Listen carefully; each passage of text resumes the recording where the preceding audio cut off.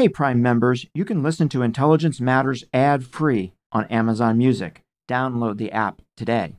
This spring, if you'd rather spend time enjoying your lawn instead of trying to keep it alive, there's good news. TruGreen is the easiest and most affordable way to get a beautiful lawn. All you have to do is water and mow, and they'll do the rest. Weed control, fertilization, aeration, and even some things you might not even think of. They'll do all of it, while you can do literally anything else. With TruGreen, you can have your lawn looking as good as a putting green. That's not hyperbole. TruGreen is the official lawn care treatment provider of the PGA Tour. TruGreen offers a satisfaction guarantee, and they have a verified best price promise, which guarantees you the lowest price with no compromise on quality. You do you. Let TruGreen do your lawn care. Visit TruGreen.com to get the best lawn at the best price with the best people guaranteed. Man, that sunset is gorgeous. Grill, patio, sunset. Hard to get better than that. Unless you're browsing Carvana's inventory while you soak it all in. Oh, burger time. So sit back, get comfortable. Carvana's got thousands of cars under $20,000 just waiting for you. I could stay here forever. Carvana, where car buying meets comfort, meets convenience. Download the app or visit Carvana.com today. This is Intelligence Matters with former acting director of the CIA, Michael Morell. The administration describes where we are now as strategic competition, and China responds, well, that's inappropriate and we're not going to sign on to that and so on. I do believe we've left strategic competition in the dust, especially in the wake of the release of the national security strategy by the Biden administration, and we're probably now in full-up strategic rivalry. But in my mind, there's another step, which would be what I would call strategic enmity. In other words, I know X policy is bad for me, but it's 2% worse for you, so I'm going to do it anyway. That's the kind of rivalry and enmity that we saw in the Cold War, and I just don't think we're quite there yet. But we're headed in that direction, and I think that's deeply troubling.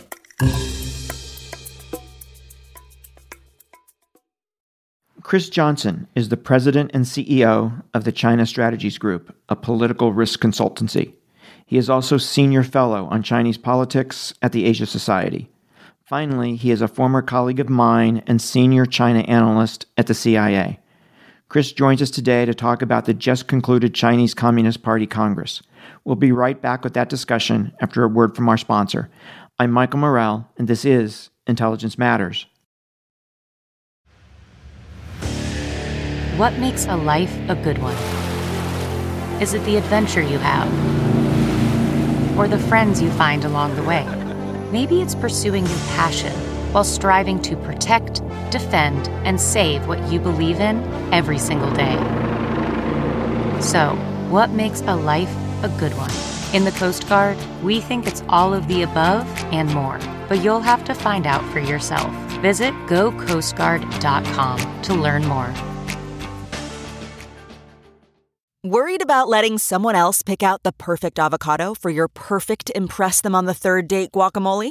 Well, good thing Instacart shoppers are as picky as you are. They find ripe avocados like it's their guac on the line. They are milk expiration date detectives. They bag eggs like the 12 precious pieces of cargo they are. So let Instacart shoppers overthink your groceries so that you can overthink what you'll wear on that third date. Download the Instacart app today to get free delivery on your first 3 orders, while supplies last. Minimum $10 per order. Additional terms apply. Chris, welcome back again to Intelligence Matters. It's great to have you on the show, of course, but also thank you for taking the time today to talk about the Party Congress in China. I know you're extremely busy talking to your clients about what this means for them. So thank you so much for taking the time, and welcome back. Absolutely, my pleasure. Always happy to be here, Michael. So let's start with kind of the basics here for those who might not fully understand what a Party Congress is. But, what is a Party Congress in China? How often is it held, and what is it supposed to accomplish? Well, a Party Congress is basically the opportunity for the Chinese leadership to telegraph not only its policy priorities, but also who are the individuals who are going to be running this very important and dynamic country. Certainly the second largest economy in the world and increasingly seen as a peer to the United States. So obviously they're very important. They happen every 5 years, or at least they have since the end of the Cultural Revolution. And I think they're important basically on both a mechanical and a substantive level. Mechanically, by holding them consistently every 5 years, it telegraphs to both the domestic and really the international audiences that China is stable and that the Chinese Communist Party is unified and fully in charge of the country. And those are important opticus, right, in a regime where their legitimacy is not rooted in constitutional norms or shared values as they are in other polities. Substantively, they are meant really, in my mind, to do two things. The first is to lay out the leadership's current ideological framing of both the domestic opportunities and challenges the country is facing, but also its sort of perception or analysis of the geopolitical environment. And that's accomplished through the speech that the sitting party secretary delivers at the opening of each Congress, and that's called the political work report, or just the political report oftentimes. So at the 20th Party Congress, for example, Xi Jinping sketched out a fairly dark picture of both of those elements, I think, in his political report.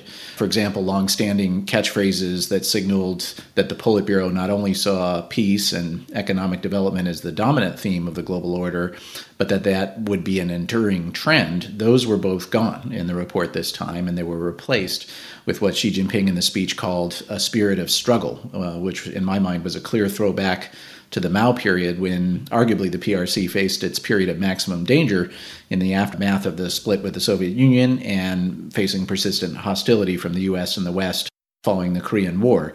So the other substantive aspect, of course, is the reshuffling of the top leadership in the Politburo and its standing committee. Again, in this case, those 7 men, and they're all men, which is at the apex of power in China. As you know well, Michael, personnel is the coin of the realm in any political system, but it is particularly so, I think, in a Leninist system like China's, where a top leader's power is directly proportional to his control over the key levers of power and the party's control bureaucracy. So we're talking about propaganda, the security services, the military, and the party bureaucracy. Xi now dominates all of those areas in the wake of the party congress, so that's very important. So let's dig into the substantive side of what you just talked about. You know, it appears to me, Chris, that this was a comprehensive sweep by Xi Jinping in terms of the new leadership lineup, right? But most of the media and the analysis that I've seen, read in the last 24 or 48 hours, seems to have seen this as a surprise. Did it surprise you? It didn't really. Certainly at China's Strategies Group, we've been telling our clients for at least the last year really to expect exactly this sort of a disruptive outcome, and that we saw, no real signs of serious opposition to Xi Jinping. You may recall, I think we talked about it on a previous podcast episode, in the spring there was a lot of speculation that pushback from Xi Jinping's supposed factional rivals over his policy mistakes, like supporting Putin in the war in Ukraine, the retention, obviously, of the COVID-0 policy, and the crackdowns on the tech and the property sector, that would mean that he would have to compromise on personnel appointments.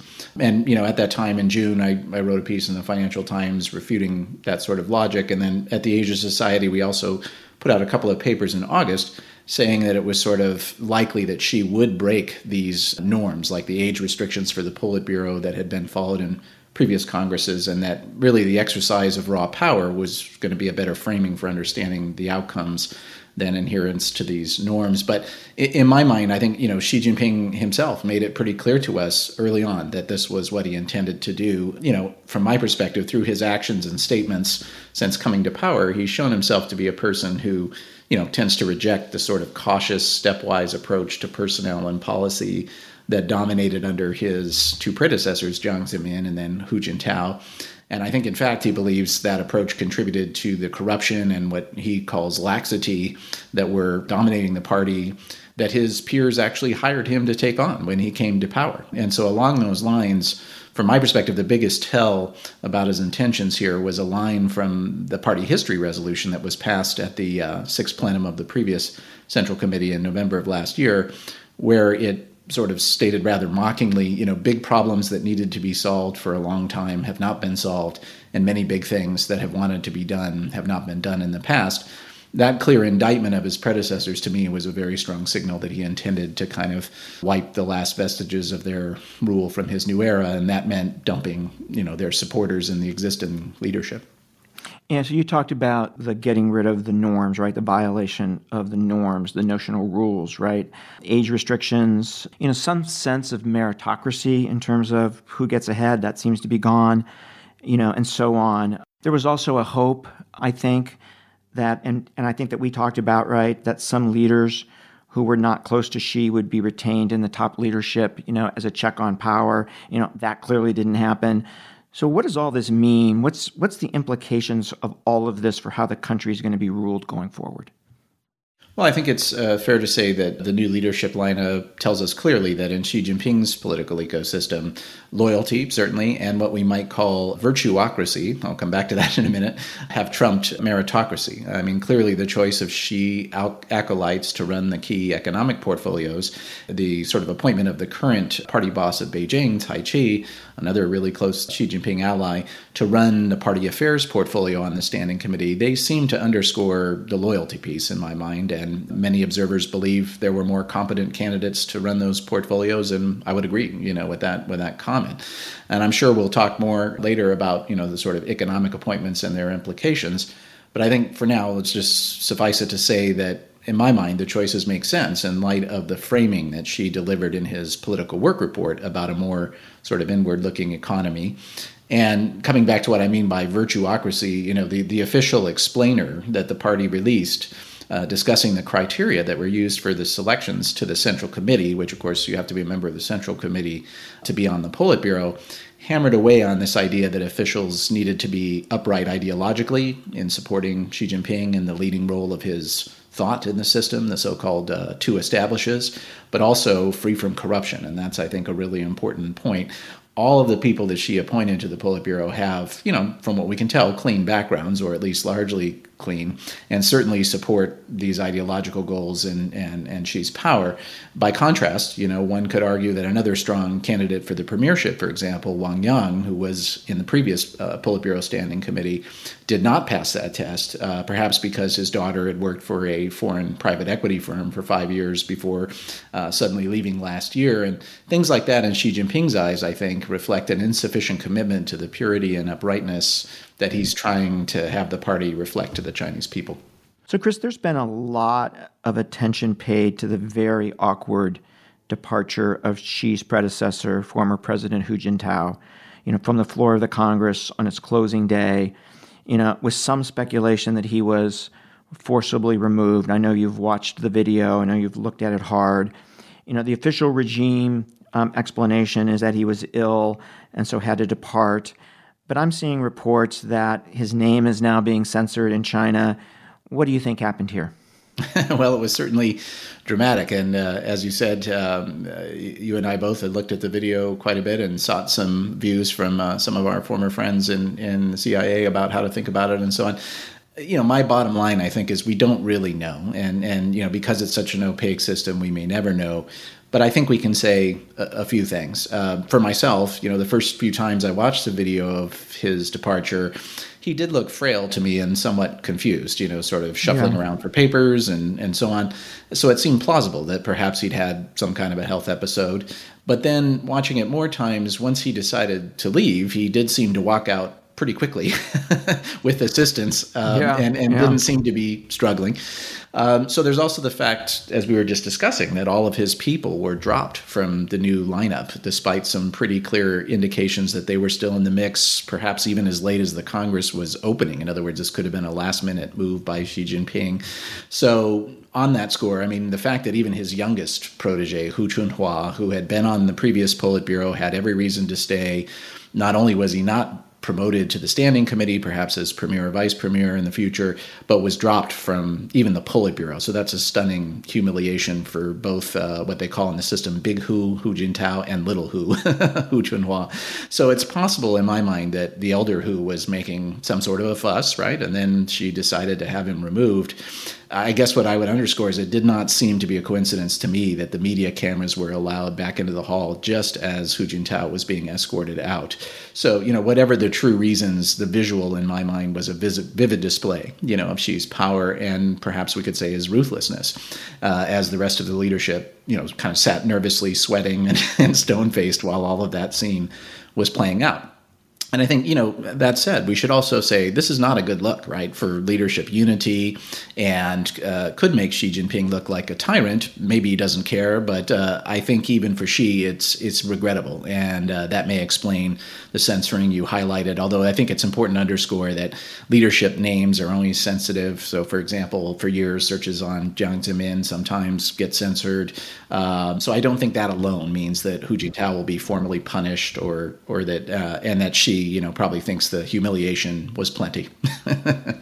So, Chris, when you've been on the show before, you've really emphasized the importance of ideology, that it still matters to the Chinese Communist Party, and especially so under Xi. And I'm wondering whether there were any new developments in this area that tell us anything about Xi's power in addition to the huge win he had on personnel. Well, I think, that's an area where perhaps Xi did not actually get everything he wanted. I think as we've discussed previously on the podcast, one of his goals seemed to be this desire on his part to truncate his current clunky sort of 12-word ideological framework. I call it Xi Jinping thought for horribly long name because it is so clunky, down to just Xi Jinping thought, which of course would have put him on a par with Mao Zedong alone, right? And from the Party Congress's resolution on the revisions that are going to be made to the party constitution, where that likely would have shown up, it did not appear that had happened, at least for now. So, that said, the revisions that are being made, though, I think basically endorse every favorite buzzword, all of the policy platforms, so things like the New Development Concept and Common Prosperity and so on.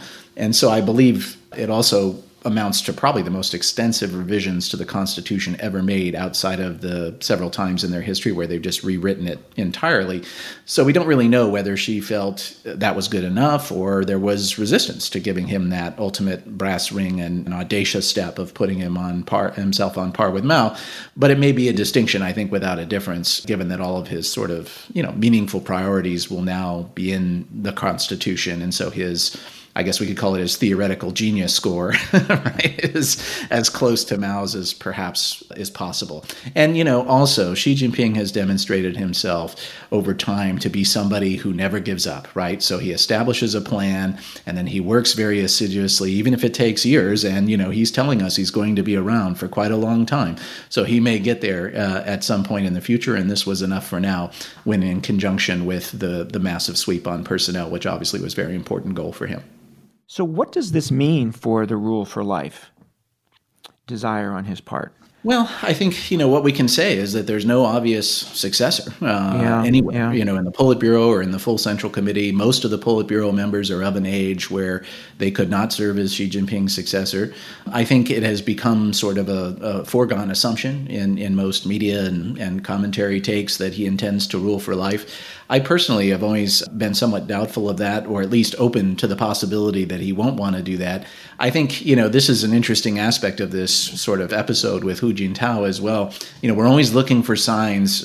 She is often compared in that sort of media or general conversation take as comparable to Mao, right, or to Stalin, these people who did stay, obviously, for life. My view has always been he's not those people. He's not the sort of whimsical people that both Mao and Stalin were, but rather, given his difficult upbringing where he went from, the heights of being the son of a very powerful official early in the regime, and then when his father was purged during the Cultural Revolution, he undertook great hardship, as someone who is more cautious, actually, and not inclined to that. So my sense is he does see himself, though, as a man of history. I think that's fair to say. Maybe not a messianic leader, but certainly someone who's out to accomplish a cause, and that's all over his political report to this Congress.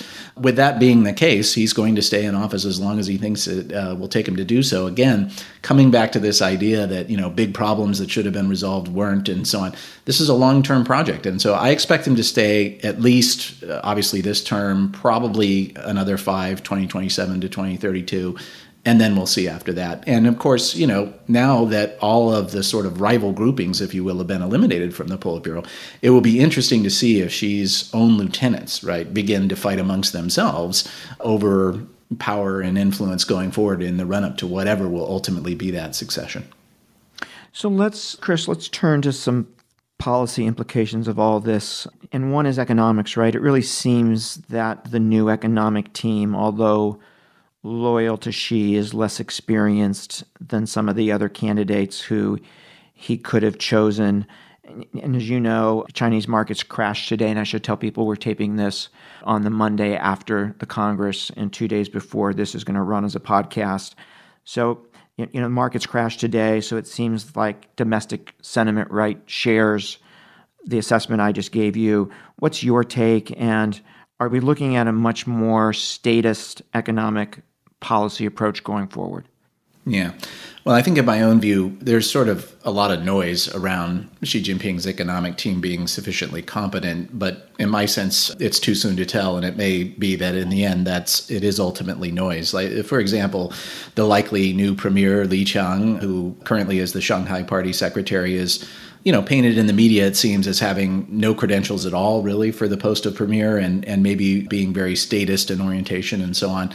I got to say, that seems a bit silly to me. The facts are that Li Qiang has served as either the governor or the party secretary of all of the major economic powerhouses on China's east coast, Zhejiang and Jiangsu provinces, and also Shanghai municipality, where the private sector is the dominant force in the local economy. And in fact, my understanding from talking to contacts over there is that in Shanghai anyway, foreign business in particular has seen him as pretty welcoming. Obviously, he was the guy who presided over this terrible lockdown in Shanghai, right? And that was terribly embarrassing and, suggested some concerns about competence. But I think we should remember, too, that, these provinces and municipalities where he's been serving, they have GDPs as large as major European countries, right? So they're very complex. By contrast, the current premier, Li Keqiang, he had served in the sort of economic backwater Rust Belt province of Liaoning before going to the center to serve as a vice premier ahead of getting the top job. So, I think maybe this is overdone a bit. It's also important to remember that the State Council, China's cabinet, is no longer really the designer of economic policy in Xi Jinping's revamped policy ecosystem world, right? It's the implementer of those policies that get formulated in the new party leading groups that Xi formed in the last 5 or 10 years that touch on the economy. So in other words, a premier no longer has the kind of power and therefore responsibility that maybe Zhu Rongji or even Wen Jiabao had when they were premier. And then there's also what we spoke earlier about the political report framing the ideological context for policy. So in his report, Xi Jinping highlighted, I think, an economic approach that I would describe as a fortress economy, right, where they will stress self-sufficiency in technology, food, energy, and supply chain security, these sort of things. The new Politburo contains 3 former defense industry experts, 4 people with science backgrounds in state firms and state agencies. So more than a quarter of the new lineup is what we might call techno-nationalists, right? So in the context of what Xi Jinping laid out about large national efforts to have needed breakthroughs on these critical technologies like semiconductors, these people are actually logical choices, I think, for those jobs in the context of the frame that has been set. I'm not suggesting by any means that I agree this is the right approach or that it's likely to be successful, but only that the logic makes some sense, right? Indeed, for the outgoing leadership, a key framing from Xi in his last work report was the importance of de-risking and deleveraging the finance system. So we saw officials well suited to that task, like the outgoing vice premier in charge of the day-to-day economy, Liu He, in the Politburo. Now Xi has laid out these new priorities, and the new leaders seem kind of aligned to that agenda. So just in closing, what might be a fair point, though, is whether the likes of Li Qiang and Ding Xuexiang, who will likely be number 2 on the economy, currently Xi's chief of staff, are just pawns of Xi Jinping, right? And will not be able to stand up to him to offer truth to power, as people often say. But that presumes that this was happening in the last leadership group. And in my assessment, it really wasn't. As we discussed earlier, despite all the talk of pushback from Li Keqiang, the current premier, there was never any evidence in my mind that he actually was altering, really, even at the margins, Xi Jinping's desired economic policy course. So bottom line, I think the whole suggestion of incompetence and insuitability is a bit hyped, and we'll just have to wait and see how the new group performs in office. Yeah, good point. We're going to take a quick break to hear from our sponsor, then we'll be right back with more of a discussion with Chris Johnson.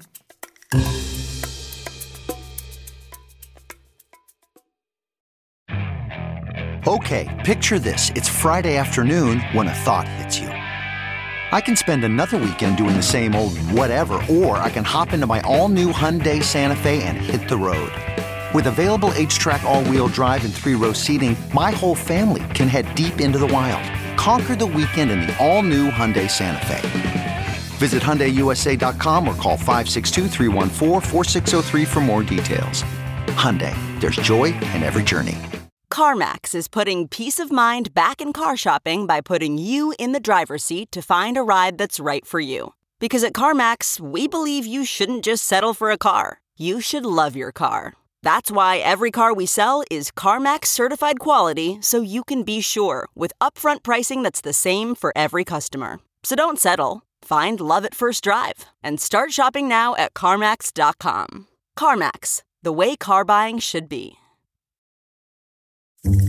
So, Chris, one of the things I was interested in is when do these changes take effect, right? When does one guy move out of an office and another guy move in? Right. How does that work in China? It's a complex minuet, unfortunately. On the party side, of course, the jobs are immediate, right? So the new members of the Politburo are obviously in their posts as members of the Politburo. And in the coming weeks, and it won't be many weeks, just the next couple of weeks, for all of those kind of positions, so the new head of the party's personnel arm, the organization department, the new head of the propaganda department, and so on, that will be rolled out very, very quickly. And then we will see kind of musical chairs in the key provincial assignments, these big cities like Shanghai and Guangdong province, Chongqing in the west. That will all happen as well. So the new guys will be realigned there. Where it will take longer is on those state government posts in the cabinet that I described earlier. So mainly the economic posts. So that would be the premier, the executive vice premier, the number 2, and also that critical vice premier who oversees sort of the day-to-day operations of the economy, the job that Liu He currently has. We won't see the turnover there until next spring when they have the big meeting of their legislature that rubber stamps all of those decisions. But we can see from, at least in the Politburo Standing Committee, for the lineup by rank order, roughly who's going to get what job. So that's why we know that Li Qiang is almost certain to be the premier and so on. Gotcha. All right, let's talk about Taiwan. Obviously, a critically important issue. Absolutely. Much of what I read over the weekend, suggested that Xi signaled a slightly more belligerent tone on Taiwan in his speech to the Congress. Some of the stuff I read also suggested that his personnel changes at the top of the Chinese military mean that the Chinese are preparing for war. And by the way, we also had the U.S. Chief of Naval Operations, Admiral Mike Gilday, say last week that China could invade Taiwan as early as this year or next. How about that? Which is even earlier than the 2027 timetable that is often talked about in policy circles here in Washington. When you and John Culver were on the show just a while ago talking about Taiwan in the aftermath of the visit of Speaker Pelosi, John said the Chinese still see an attack on Taiwan as a crisis to be avoided rather than an opportunity to be seized. And I'm wondering if you still see that as the right assessment given what just happened in the Congress. How do you think about the Taiwan issue, in the context of the Congress? Yeah, I don't think it moved the dial much in terms of Taiwan. And let's address for a moment, this even more advanced timeline. I mean, in my view, this is absurd. There are certain signs that if the Chinese were looking to take military action this year or even next, we would be seeing. In fact, you mentioned John, he's written very eloquently about some of the very obvious signs that we would see, such as a stop in conscription demobilization, putting the economy on a war footing, all these sort of things. None of these things are happening. I'm not suggesting that makes it impossible, but just that it seems very unlikely. And in my assessment, it seems that what I would call Taiwan invasion hysteria seems to sort of gripped Washington. It's my sense that there is no sort of compelling intelligence reason to believe this. David Sanger of the New York Times had a piece some time ago, also talking about this. Well, it could be sooner than even 2027, maybe 2024. But that seems to be an assessment for the Biden administration based on, the calendar, I think, perhaps more than any sense or understanding of Chinese leadership intentions. So, let's look at the calendar quickly. We've got our own midterms, obviously, where it looks increasingly likely that the Republicans will control at least one House, maybe two. That could mean that things like the Taiwan Policy Act, which are very controversial, could be, back on the table pretty quickly in a new Congress. I would expect Speaker McCarthy to follow up Speaker Pelosi's visit, very, very quickly. Likewise, Taiwan is having these municipal elections roughly at the same time as our midterms, where the KMT, China's favored sort of party on Taiwan, could suffer an electoral wipeout and effectively become no longer viable. And then we have our own presidential election in 2024 and also a Taiwan presidential election in 2024, where whoever succeeds President Tsai, the current leader of Taiwan, is likely to be more independence-oriented. So when we put all these pieces together, I can sort of see why some elements of the administration are ringing the bell. Obviously, this suits, budgets and fights going on inside the Pentagon about whether we're, doing enough. And I think that's a fair point to respond, to this emerging challenge after a lot of distraction for 20 years in the Middle East and elsewhere and Afghanistan. So these are all real things. But in terms of the Congress, my read of the Taiwan content of Xi Jinping's political report on the subject was actually that it was pretty calming.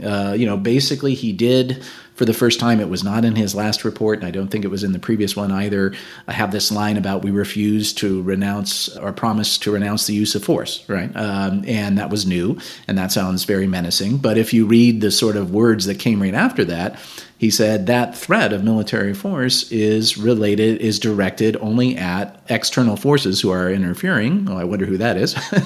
And Taiwan separatist forces. So basically, he seemed to be saying, dear United States, dear President Biden, if you stop pushing the envelope on the one China policy, right, eroding these commitments, talking about defense of Taiwan publicly and so on and so forth, I've got no reason to undertake military action. On the personnel appointments, it's not surprising. For one thing, this one gentleman, very close, breaking those age norms. He's 72 years old already. He's now the top general in the PLA. He's very close to Xi Jinping. He's also one of the few senior PLA generals that actually has combat experience. He fought in the Sino-Vietnamese conflict in 1979 because that went so well for the PLA. But the second-ranking military officer and vice chairman of the Military Commission used to run the Eastern Theater Command. This is what they call it now, the area opposite Taiwan after their force restructuring. So, it looks a bit like they're preparing for Taiwan conflict. My sense is they do still see it as a crisis to be avoided rather than an opportunity to be seized. And a lot of it's going to be dependent upon what we in the United States and the authorities on Taiwan do. Yeah. I would point out, too, that both the DNI, Avril Haines, and the director of CIA, Bill Burns, have said publicly that it's not the short term they're worried about, it's the longer term later this decade and early into the next decade. So just want to... Yes, and I agree with that, and I think that underscores the fact that we don't have, at least right now, probably any compelling intelligence in that critical plans and intentions area as opposed to, say, capabilities analysis, where obviously the Chinese are building a very formidable military enterprise.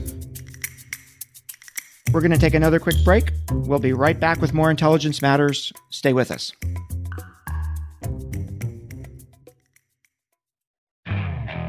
Okay, picture this. It's Friday afternoon when a thought hits you. I can spend another weekend doing the same old whatever, or I can hop into my all-new Hyundai Santa Fe and hit the road. With available H-Track all-wheel drive and 3-row seating, my whole family can head deep into the wild. Conquer the weekend in the all-new Hyundai Santa Fe. Visit HyundaiUSA.com or call 562-314-4603 for more details. Hyundai, there's joy in every journey. That's not just the sound of that first sip of Morning Joe. It's the sound of someone shopping for a car on Carvana from the comfort of home. That's a good blend. It's time to take it easy, like answering some easy questions to get pre-qualified for a car in minutes. Talk about starting the morning right. Just like customizing your terms so your car fits your budget. Visit Carvana.com or download the app to experience car shopping the way it should be. Convenient, comfortable. Ah. So, Chris, along the same lines that we've been talking about in terms of policy implications, an even more powerful Xi is probably not a welcome development in Washington. What do you think his speech and the personnel choices that he has made tell us about how he's thinking about the U.S.-China relationship? Right. Well, I definitely think the speech, as I pointed out earlier, paints a pretty dark picture, right, of his assessment of the threat, as he would put it, that China is under from a hostile West, right? And I think this goes back to what we've discussed previously on the podcast about this ideological framing, right, of the global state of affairs, right, where in China's increasing dialectical sense, the U.S. is an implacable enemy, right, out to subvert China's rise. They look at the Biden administration. They've had, 2 years now to take the measure, and they basically see the Trump administration. And some Chinese I speak to say it's worse, and we see, for example, the very stern technology restrictions that the administration put out 2 weeks ago now on semiconductors, right? This is, in effect, to some degree, a declaration of economic war on China. So they're very, very strong. So therefore, Russia is the natural partner in that enterprise, which does explain why Xi Jinping is so buddy-buddy with Putin, despite the challenges they faced with that decision.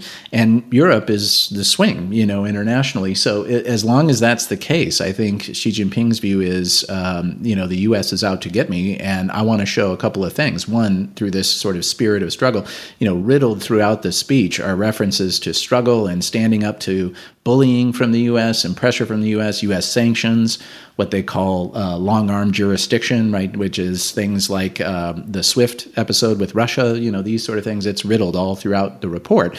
So it's a pretty dark picture, I think, of what he's saying about U.S.-China relations. And then I think, though, on the and the personnel side sort of backs this up. So once again, violating these age restrictions, Wang Yi, the current the foreign minister, is being retained. He's been promoted to the Politburo.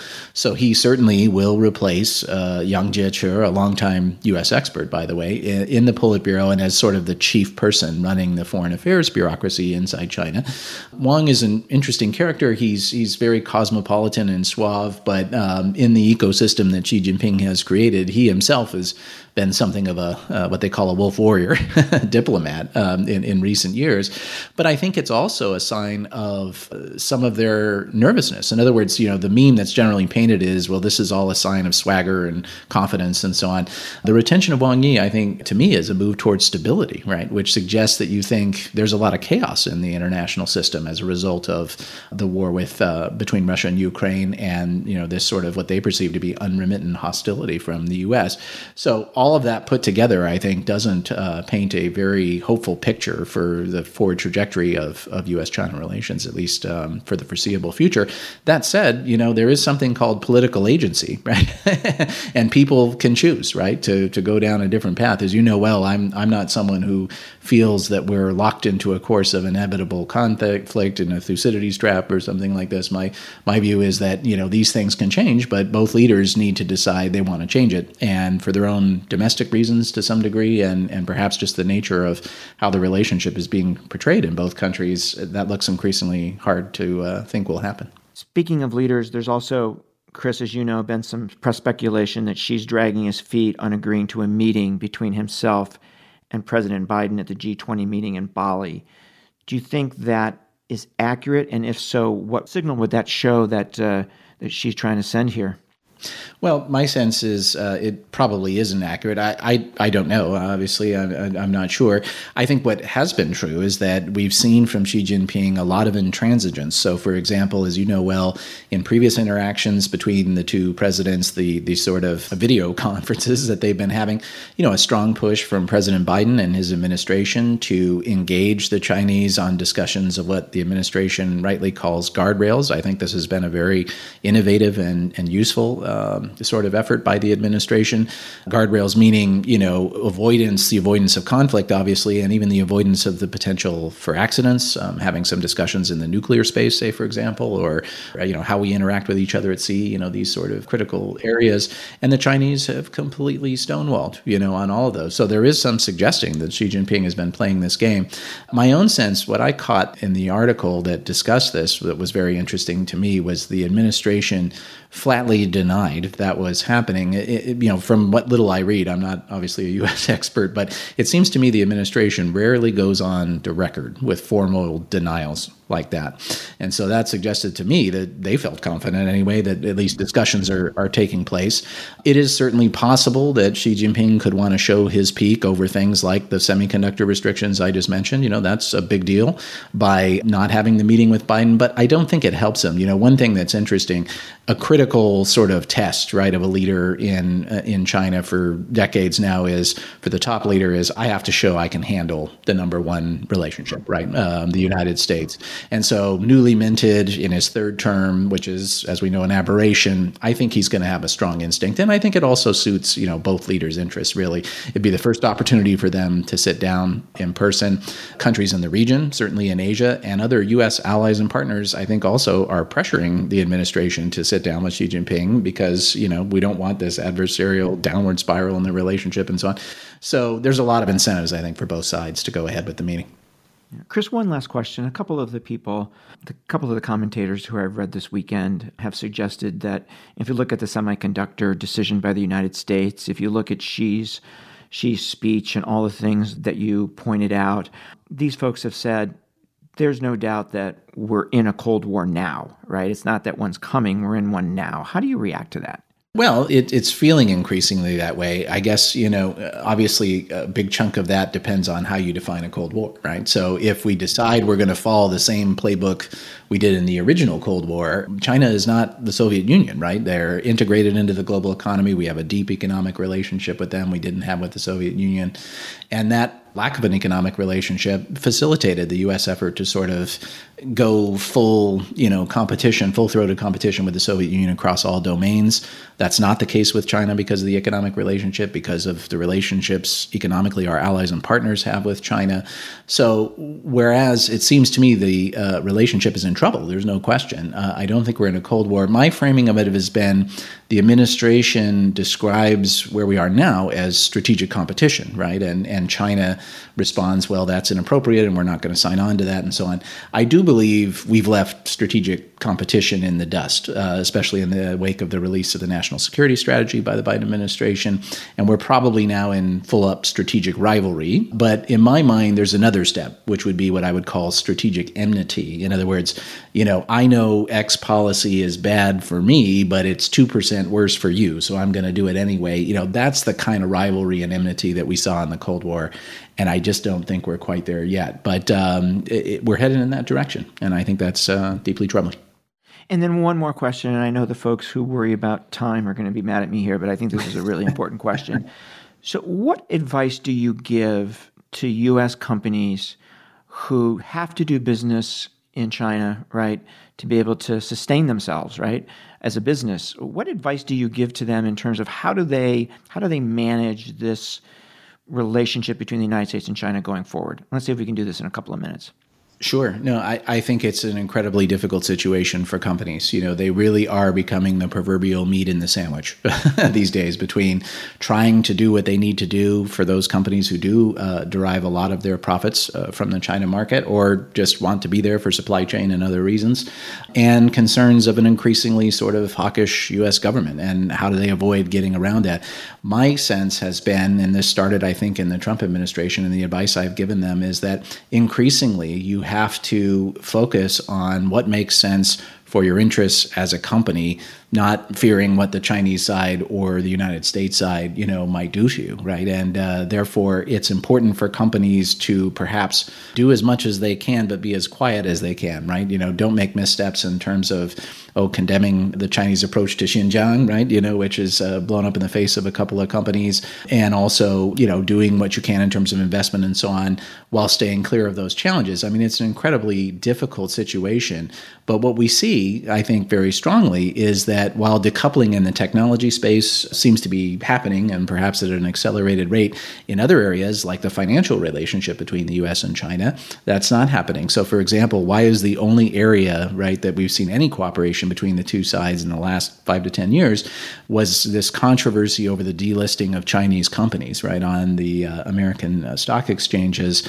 over these accounting challenges and so on. Why did the Chinese fully capitulate, in that area when they never capitulated on anything, it's because we have a $5 trillion financial relationship between the two countries. China knows as long as they have a non-convertible currency, and even after that, they need those investment flows coming in. So I don't think, we're doomed. And so there's still room for companies. The other piece of advice I give them is recognize, though, full-throatedly, that the goal of the Chinese is to come up with their own, what they call domestic champions. In other words, their own Apples, their own Microsofts, these sort of things. And therefore, the long-term goal is to replace your firm in the China market. So the question then becomes, how do I operate in such a way that extends my timeline before that event ultimately happens? And that's the advice I give to companies. Yeah. Chris, thank you so much for joining us. Great topic and great timing, and thank you so much. My pleasure, Michael. Always a pleasure. That was Chris Johnson. I'm Michael Morell. Please join us next week for another episode of Intelligence Matters. Intelligence Matters is produced by Olivia Gassis, Jamie Benson, Paulina Smolinski, and Reggie Bazile. For more from this week's show, visit cbsnews.com. Intelligence Matters is a production of CBS News. How powerful is Cox Internet? Powerful enough to let your band members in Vegas, Phoenix, and Rhode Island jam like you're all in the same garage. Get gig speeds powered by fiber from Cox. It's internet built for tomorrow, today. Cox, always building better. Download speeds up to 1 gigabit per second. Cox Internet is connected to the premises via coaxial connection. Speeds vary and are not guaranteed. Cox terms and other restrictions may apply. Hi, this is Jill Schlesinger, CBS News business analyst, certified financial planner, and host of the Money Watch podcast. This is the show where your money is not scary and it's not boring. It is a show that's all about you.